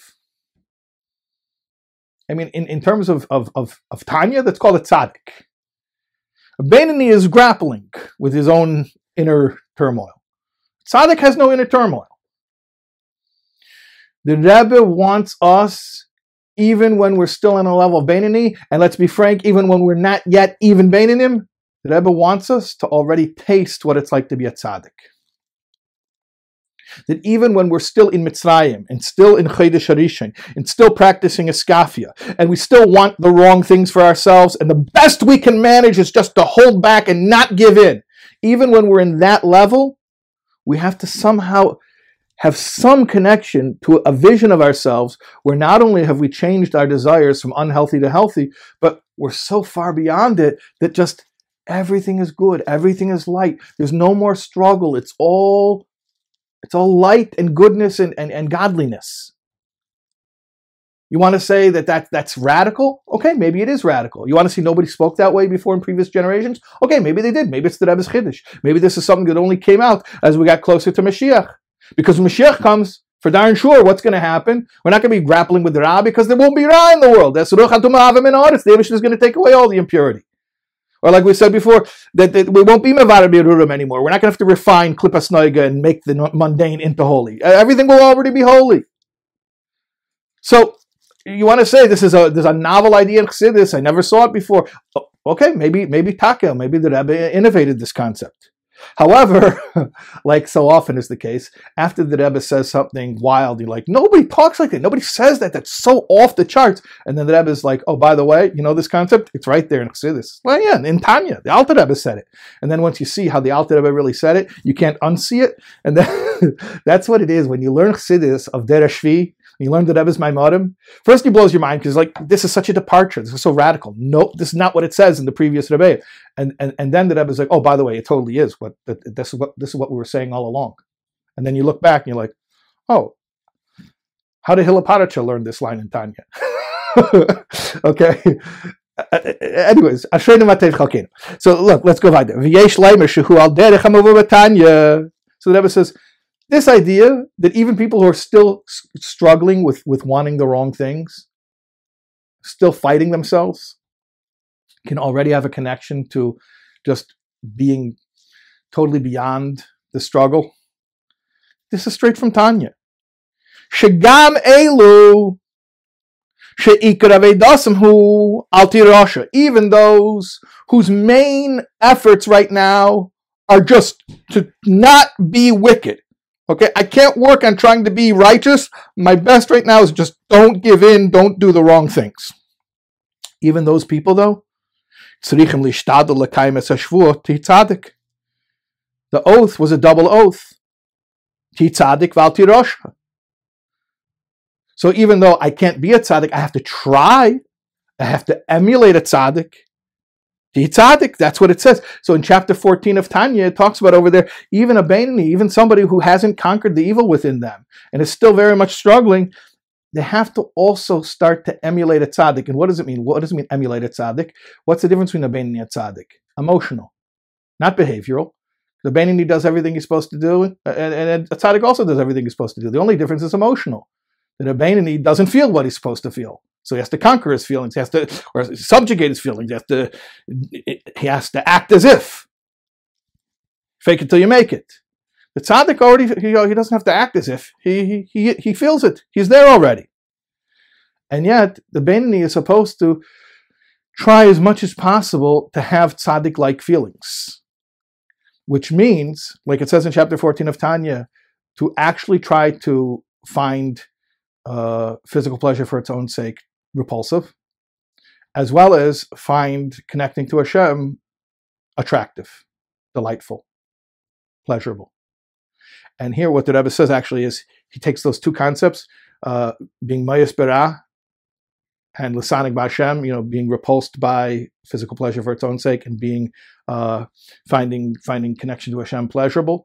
the Rebbe actually is mechalik as two different levels of tzaddik, and two different levels of the tzaddik that even the Beinoni can start to emulate. So it says over here, hein b'negei liyes mayas b'ra, both in terms of being disgusted or turned off by ra, which here ra means physical pleasure for its own sake, which is ha'inyan dishapcha, okay, actually transforming the midos. The hein b'negei, and also regarding lisanig v'lismayach b'Hashem, to take pleasure and delight in God, by just thinking about the greatness of God. So I'm not thinking about problems. I'm not thinking about how bad it is to want physical pleasure for its own sake. Now I'm just thinking about how wonderful Hashem is, only good, only positive, which is the idea of holiness when I'm past refinement already. I'm not refining. I'm not fighting anything anymore. We finished fighting. We're done. We moved past that. So the Rebbe is talking about two different levels of tzaddik, and saying how even someone who's a Beinoni can already start to connect to that. And it's right there in Tanya. It's right there in Perek Yud Daled. It's the chapter 14 of Tanya. And those are two levels. One, mayas b'ra, which the Rebbe is equating to a sapcha, right? I used to like whatever, fill in the blank. I'm not going to give you any ideas. If there's any taivas you didn't discover yet, you're not going to discover them from me. Okay, so I used to like fill in the blank. And then I was mehapech. I transformed myself. I don't like those things anymore. Yuck. Not just I like them, but I don't do them. That would be a Beinoni. I wish I could do it, but I can't. I can't do it. Okay, tzaddik is, I don't even like that anymore. That's not what I want for myself. Why would I want to engage in just more selfish actions? What do I want that for? That's his hapka. I've actually transformed myself. But then there's a higher level. Lisanig b'Hashem, lismayach b'Hashem. I'm just loving God, and I'm just enjoying loving God, and it's all bliss, and it's all beautiful, and I'm beyond this hapka. So basically, we say like this: there's level one is iskafia. I'm grappling. I'm fighting. Level 2 is Ishapcha. I finished the battle. But then level 2 goes beyond that. I finished the battle, and now I keep moving. And now I'm just flying. I keep soaring. I keep going higher. And then the Chiddush that Rebbe says is, even someone who's still fighting, who's still in phase 1, I want you to have a connection. I want you to already have a feeling. I want you to see yourself as you are on a level 2. And not just level 2A, but level 2B. Not just Ishapcha of Mayas Bera, but beyond the Sapcha and beyond Birurim of Lisanig b'Hashem. I've said this before, and in other places, but the Rebbe wanted every Jew to be a Rebbe. The Rebbe said it many times, many occasions. By the way, in connection with the month of Iyar, on Beis Iyar, in Tavshin Mem Ches, after the passing of the Rebbetzin Chayamushka, so the Rebbe was in his house, in his home on President Street. So the Sikh of Beis Iyar, you can see when the Rebbe is speaking at home. And Beis Iyar is the birthday of the Rebbe Marash, who was L'chatchila Ariber, who go over the obstacles. And the Rebbe says over there, he says, that what do we learn from L'chatchila Ariber? As Yeder Yid ken sich führen in Eifen von L'chatchila Ariber, das heißt, wie a Nasi. That every Jew can fly over obstacles. What does that mean? Like a Nasi. You know what a Nasi means? A Nasi is a term for a Rebbe. Not a Rebbe, not a manig, a rabbi, a rav. A Rebbe, a Rosh B'nai Yisrael, which is also a Nasi. What a Nasi is Nitzus Shel Yankov Avinu. The Rebbe wanted us, even while we're still in our Mitzrayim and running for our lives and still behaving in spite of ourselves, and we're still only Yira Tato and Shal Hashem and Kabbalah's Oil Malchus Shemayim and Iskafia and Bir Rishon and the lower level Chedesh Rishon. The Rebbe wanted us to already start to feel a connection to it and see ourselves in a space of Chedesh Hasheni, Ishapcha, and even beyond Ishapcha, not Aaron making peace, but Moshe, who is all light from the very beginning, not solving problems, but just there are no problems anymore. It's all toiv. It's Mashiach. It's redemption. and each of us has to make a space for that in our spiritual lives, for those, at least something in you that you do with a full heart, with zero resistance. Don't tell me there isn't some aspect of Yiddishkeit that you do with complete authenticity. So many places in Chassidus talk about the greatness of being the noble hypocrite.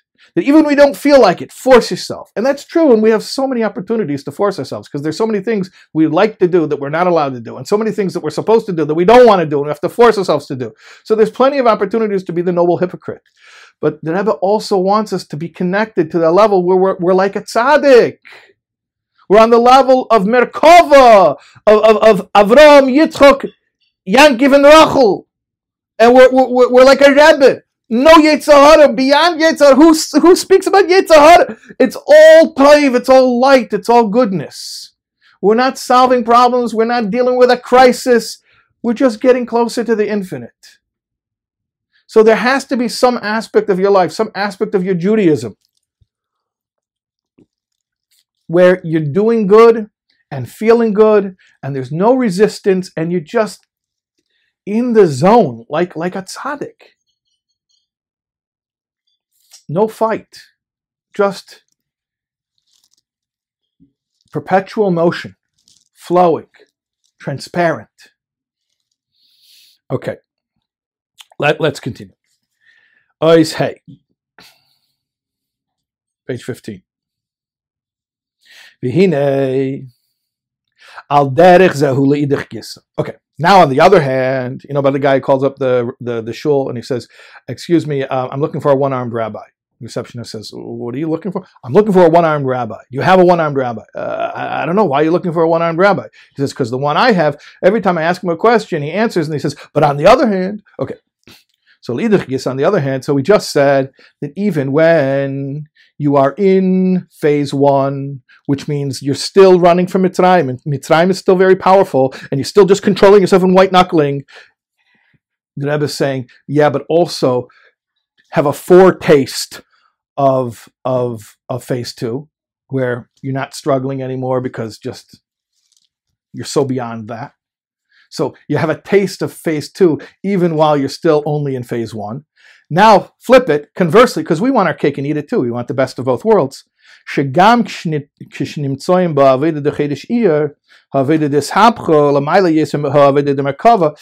if you're in phase 2, and not just 2A, but 2B. 2A is Esapcha, 2B is beyond Esapcha. Now he's calling it Merkava.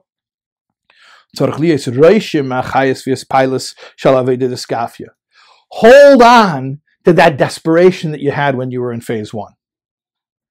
Shalachein, which is precisely the reason, therefore, Mazkirin Yitzias Mitzrayim Gam Limesa Mashiach, we will continue to mention and remember the exodus from Egypt even after the Messianic redemption. What does that mean? It means just like when you're in phase 1 and you're still struggling, you should already feel some connection to phase 2 where there's no struggle at all. So too, flip it, when you're in phase 2 and there's no struggle at all anymore, when everything's beautiful, remember the good old days. The good old, the Rebbe Rashab says, when Mashiach will come, we will first start to nostalgize and yearn and pine after the good old days. The good old days, the bad old days. It was terrible. No, but then you could struggle. And struggle is urgency. If it wouldn't be for the last minute, nothing would get done, right? Okay, it's dysfunctional, but there is something to be said for that midnight oil, that last minute urgency, that last minute, we got to do it. Okay, so even when we've reached that level of total peace, everything's good, everything's beautiful, but also hold on to the urgency, the desperation, the bren of when you were on level 1 still. So it's like, I'll use the mashal again, the guy who's sober 20 years, he's not fighting anymore. Life is beautiful. But then he sees the newcomer and he remembers that worst day of his life. He remembers, he keeps it green, like they say. When you're red, they pick you. When you're green, you're not ripe, so you stay on the tree. He remembers what it was like when he was brand new and his emotions were raw and everything was dysfunctional. So even though he's in a good place, but you hold on to a little bit that excitement from phase 1. והעניין הוא, כשרה הוא בתוקפה, הנה הירא מהרע גרמס, הבריחה ממנו באופן דחיפזי. The Rebbe says like this: when you're in phase 1, when you're still in Yetzias Mitzrayim, which is Chodesh Rishon, Nisan, Yetzias Mitzrayim, so the Ra is still very threatening, so you have to run. Chipazin means haste, like move. You can't stand still. There's a threat. The Chipazin is actually a good thing, even though it's caused by something. It's caused by something scary. It's caused by something external. But it's actually a positive thing, because when we make haste, so Hashem reciprocates, right? Know that everything from above is from you, that everything that happens in the heavens is a reciprocal reaction to what you're doing down here. So when we make haste, the Shechina makes haste, so to speak, which is medalig elahodim mikapetalak voice, right? Like we say in Kiddush Levana. If you didn't make Kiddush Levana yet, make it now. Haste helps you with that jump. You gotta move. Okay. Not so, however, when you already were delivered from the evil, you're already safe. And so much more so when you're beyond safe. You're like, the battle days are way behind you. You do everything normal now. When you were desperate, you move fast because you have to, by necessity. Now everything's safe, everything's normal. Now you get up, you do your thing. Okay. To be in Considering. Therefore, even when you're in the second phase, you want to bring in the chipazin, the haste, the excitement, the urgency of phase 1, which is Yetzias Mitzrayim. Now, keep us jumping, keep us moving, keep things fresh and exciting. Okay? So not the chas v'sholem, we always want to remain in dysfunction so that we'll always have something to motivate us. Chas v'sholem. We want to reach phase 2. And in fact, even when we're in phase 1, we're already thinking about phase 2. But there's something good about phase 1, which is that the desperation, the urgency, that you got to move. You want to bring that with you into phase 2. V'zehu inyan Pesach Sheni. And by the way, what do you call that? What do you call that when you're already out of Egypt and you're still jumping? Pesach Rishon is Ishkin Kunz. What's the big deal to jump when you're running away from evil? You got to jump. There's a snake. You got to jump. Pesach Sheni is, I'm safe already. I'm out of Egypt. And I'm still jumping. So that's Pesach Sheni. Where I feel the urgency and that extra push and that last minute adrenaline rush to get things done, but it's not the last minute. I got all the time in the world. And I'm still feeling the push. In the level of the second month, I feel the jump. After I jumped because I'm trying to get away from evil, now I'm jumping in an all positive way. Like it says, there's a verse in Shir HaShirim, in Song of Songs, Mashcheni, draw me. We're speaking to Hashem. We will run after you. So Mashcheni, draw me. That's phase 1. That's Nisan. Yetzias Mitzrayim. I can't get out of here. So pull me. Get me out of here. But it's only pull me. Only my Nefesh Elokis. My Nefesh Bahamis remains because I haven't changed. I haven't done any work. There's no Ishapcha. There's no Birur Amiris yet. I'm just save my soul before I get lost here. But I'm still the same old schnook because I didn't have time to work on myself. I can't work on myself. You can't get out of Mitzrayim by working on yourself. You get out of Mitzrayim because the Eibishter schleps you out of Mitzrayim. But then, Acharecha Nerutza, you start to work on yourself. And now we're running. And now the Nefesh Bahamis is on board. The ox can pull the wagon. So then now Acharecha Nerutza, we're running. That's phase 2. That when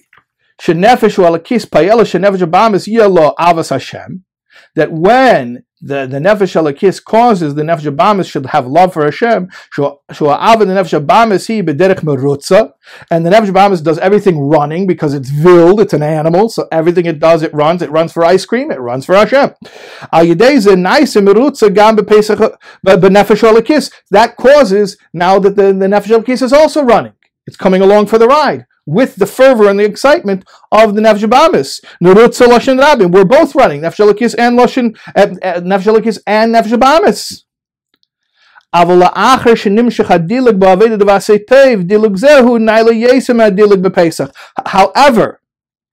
after we've done this, after we've gotten out of trouble, we've gotten out of danger, and we jump again, the second jump is a greater jump than the first jump. The first jump was jumping because you fear evil. You're recoiling from danger, which is, it says here in parentheses, inyan b'fnei atzmei. What does that mean? It's an external motivator. You're running from something else. There's this thing causing you to jump. So you're not a jumper. You're jumping in response or reaction to something bad. Masha'ein kain, in contrast, hadilik shebeteiro mitzvah so avedet v'asei teiv, when you're jumping, and it's just not jumping from something bad, but jumping in something good, which is Torah and mitzvahs, which is only asei teiv, only doing good. You're jumping towards something. You're jumping toward Torah and mitzvahs because they are the chokhmah, the wisdom, and the ratzin, the will of Hashem. Bli gvul amiti, which are infinite. Which are infinite. That's an important point here. When you're running from bad, whatever it is that's chasing you, it might be big and bad and scary, but ultimately it's finite, because only God is infinite. So when you're running from something, and you're running from something finite, you're only going to run until you get away from it. So your running is finite. But when you're running towards something, and what you're running toward is infinite, getting closer to Hashem's will and wisdom, then you're infinitely running, because it never ends. So what's a bigger jump, the first one or the second one? First one is you're jumping because you have problems. Second one, I don't have problems. I just want to get closer and closer to goodness. So therefore, after you reveal the infinity within yourself through jumping away from the negativity, because even that requires a certain infinity within you, a certain godliness. Hadilug inyan habligvul shelamayla mahadroga, the aveda devasei teiv, who dilagadol yeser. But then you do a jump that's totally in goodness, which is a much greater jump. Again, like I said, when you're running from something or when you're running to something, that itself is already a big difference. But then think about it, you're running from something that's finite, negativity. So you're only running a certain amount. You're running to something that's infinite, you're going to continue running. Or again, another way of saying it is the difference between jumping, because I have to jump, or becoming a jumper. Now that's who I am. This is me. It's not a response to a condition or a factor or something outside of myself. It becomes who I am. Now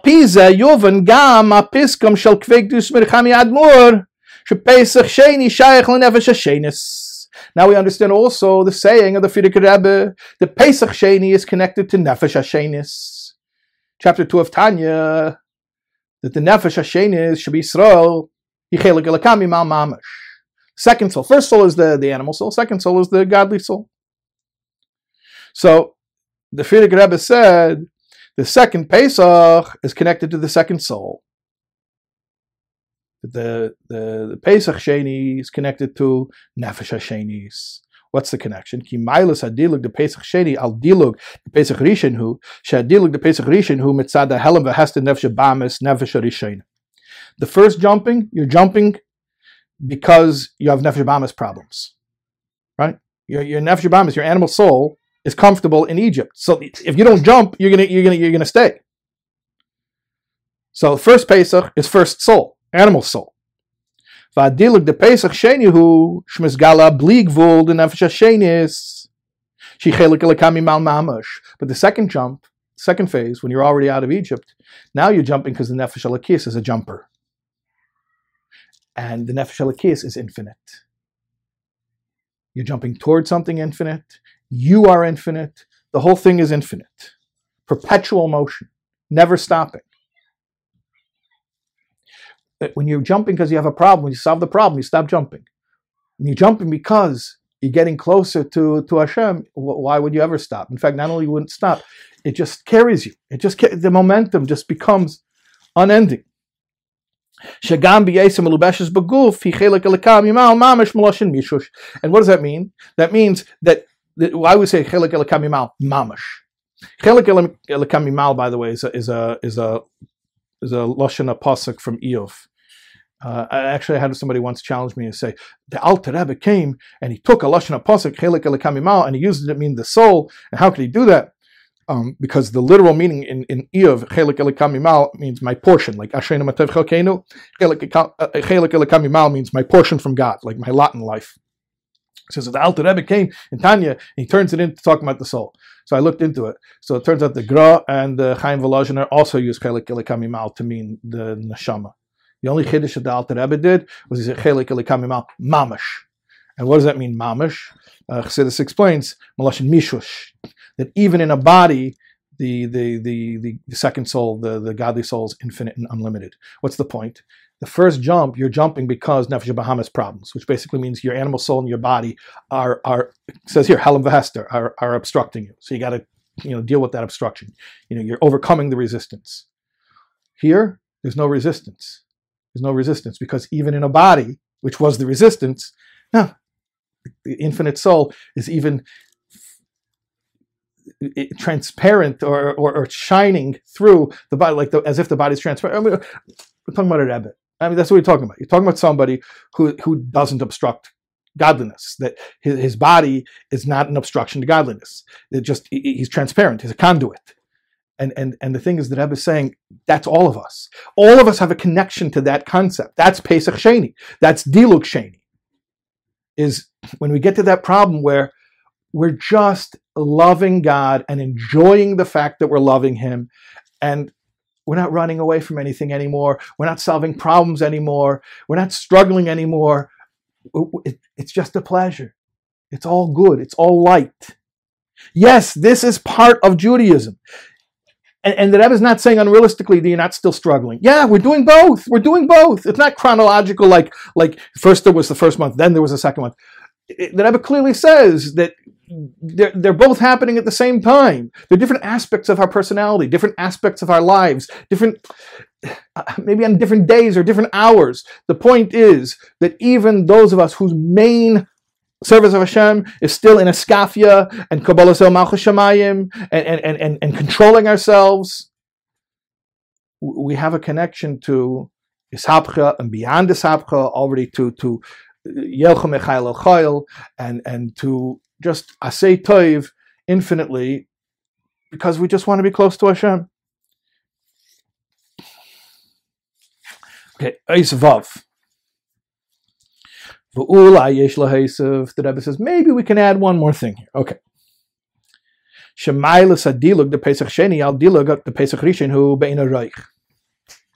Not only is the second jump qualitatively greater than the first jump, it's incomparably greater. How many times? 1,000,000 times greater? 1,000,000,000 times greater? 1,000,000,000,000 times greater? Incomparably greater. That means there's no amount of first jumps that you could ever add together that would equal what you can accomplish with a second jump. It's incomparable. The second jump is called a jump compared to the first jump. And not just that you jump and you jump again. That the second jump makes the first jump look like not jumping. That whatever you were jumping out of in the first time, jumping as opposed to standing still, the second jump makes the first jump look like standing still. Like it says, as in the days when I took you out of Egypt, you will see wonders. When Mashiach comes, we're going to see wonders. There's two ways of reading that. One is just like there were wonders in the times of leaving Egypt, so too there will be wonders when we leave this current exile with Mashiach. But another way of reading is that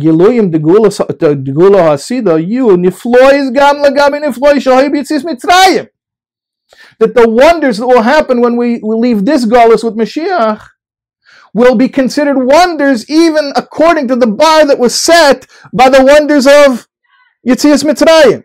In other words, whatever the wonders of the coming redemption will be, will make the wonders of Yetzias Mitzrayim look normal in comparison.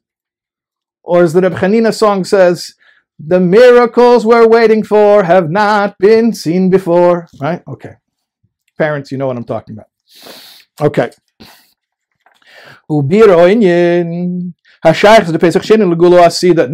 Now we're connecting it to Mashiach. Now we're going to Mashiach. Okay, so now let's connect this whole concept with Mashiach, Pesach Sheni and Gula. But Proteus Yesir, more specifically, Hine Isa b'meder Shagulos Mitzrayim v'chein Hagula Hamagolos Bavul Ushara Golius Ad Hagula De La Asid Hi Dugmas Eira Neir. All the redemptions, including leaving Egypt and subsequent redemptions, are called like candlelight.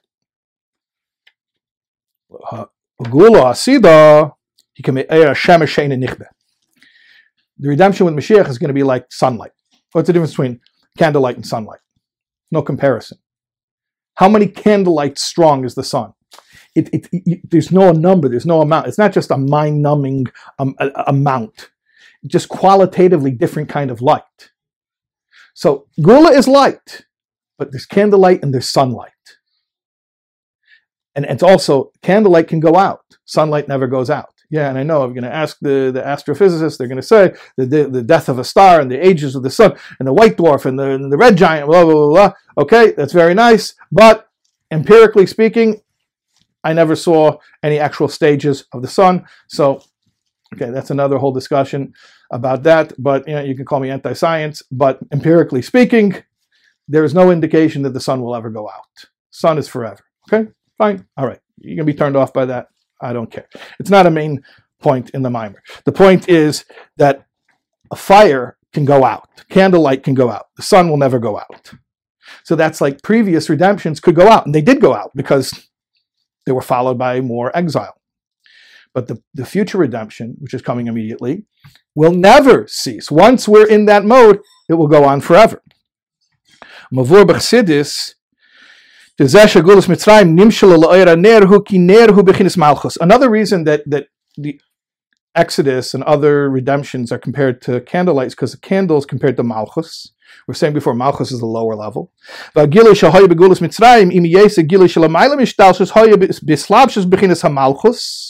Even though Pesach means jumping and therefore sidestepping the different stages, but where does it eventually invest itself into the level of Malchus? Like we said before, Hashem was jumping ala Pesach. Pesach is Malchus. The opening is Malchus. The Pesach hu Malchus, Kanal Sif Aleph. We said this already in chapter 1. Now we understand.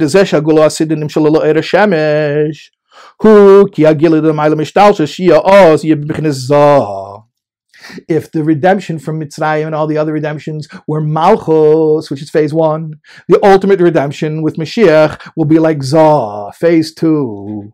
Zah is synonymous with Yesod, like we said before. And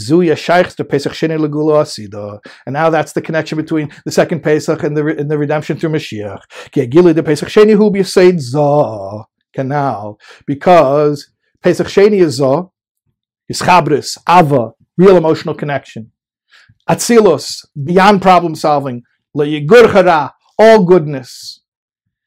And that's Pesach Sheni. And Mashiach is all those things as well, obviously, kamuvan. Or like I said before, the pearls instead of the coal. Okay, let's wrap it up. Coming up to 2 hours here. All right. Zion. Virotzein, we only paid for 2 hours of airtime. Virotzein, the Rebbe says a prayer. May it be Hashem's will. Shemaseinu v'aveda seinu, that our Maisa, our work, and our Aveda, and our work. Maisa is our act, our actions, our deeds. Aveda is our work. By the way, someone can do a computer search and end this real quick, but I believe that the line in Tanya, which is most quoted in all of the Rebbe's Torah, is Perek Lamed Zayin of Tanya. The first line of Perek Lamed Zayin of Tanya, where it says that all of the Geluyim of Yemei Mashiach and Tchias HaMeisim are toloi, are dependent on what? Ma'aseinu v'avedaseinu, our work, our actions and our work during Galus. Okay? So, our work, our actions, our work,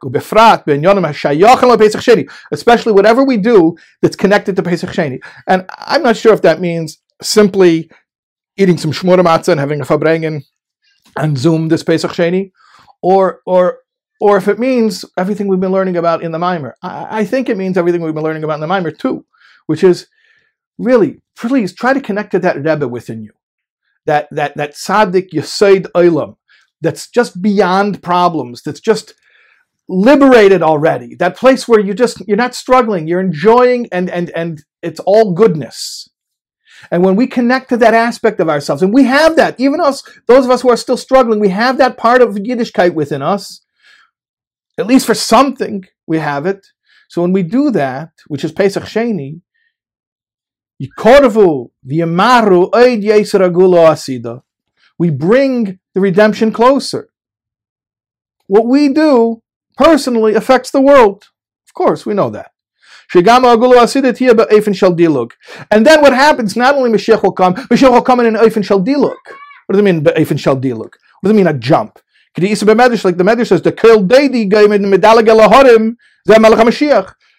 The sound of my beloved, bounding, jumping, skipping over the mountains, that's Mashiach. Not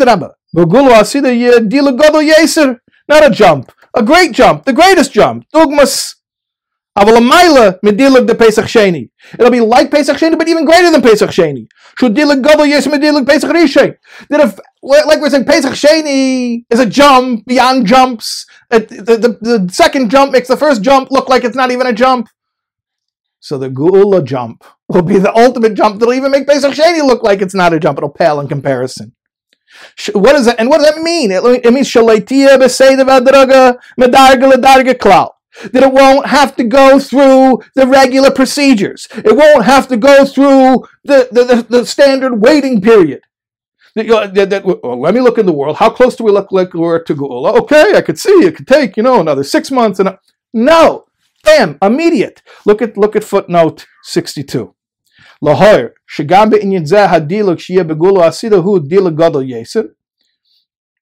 does it mean? This jump that will be when Mashiach comes. The Begulas Mitzrayim Amru Razal, that when it came to the Exodus, it says Beresh Hashanah Batla Aveda Mavisina b'Mitzrayim. From Rosh Hashanah time. Okay, they didn't leave Mitzrayim until Pesach. Obviously, that's what Pesach is. But they stopped having to work. They stopped the slavery Rosh Hashanah 6 months before. But Rashi explains, they stopped being slaves, or after having to work as slaves, 6 months before they actually left. Therefore, we see that leaving Mitzrayim was not from one extreme to the other, it was incremental. There was a progression, there was an evolutionary change, as opposed to a revolutionary moment or a shift. To the extent that the Gemara says that Rosh Hashanah already, 6 months before the actual Exodus, was already called Ischalta de Geula, the beginning of Geula, the beginning of a process. However, the future redemption is not going to be that way. Like the Rambam paskins, it's a halacha, but Eifen Shel Miyad, immediate. And we could say not only immediate, but beyond the category of extreme. In other words, there's incremental, that's one thing. Then there's minakotza elakotza, from one extreme to the other. And then there's a level where there are no categories of extreme anymore. We're just, we're beyond time, we're beyond incremental process, we're beyond the evolutions, we're beyond, it happens because it just happens. And, well, hold on a second. Nobody saw that coming. That doesn't add up. It's okay. Don't worry about it.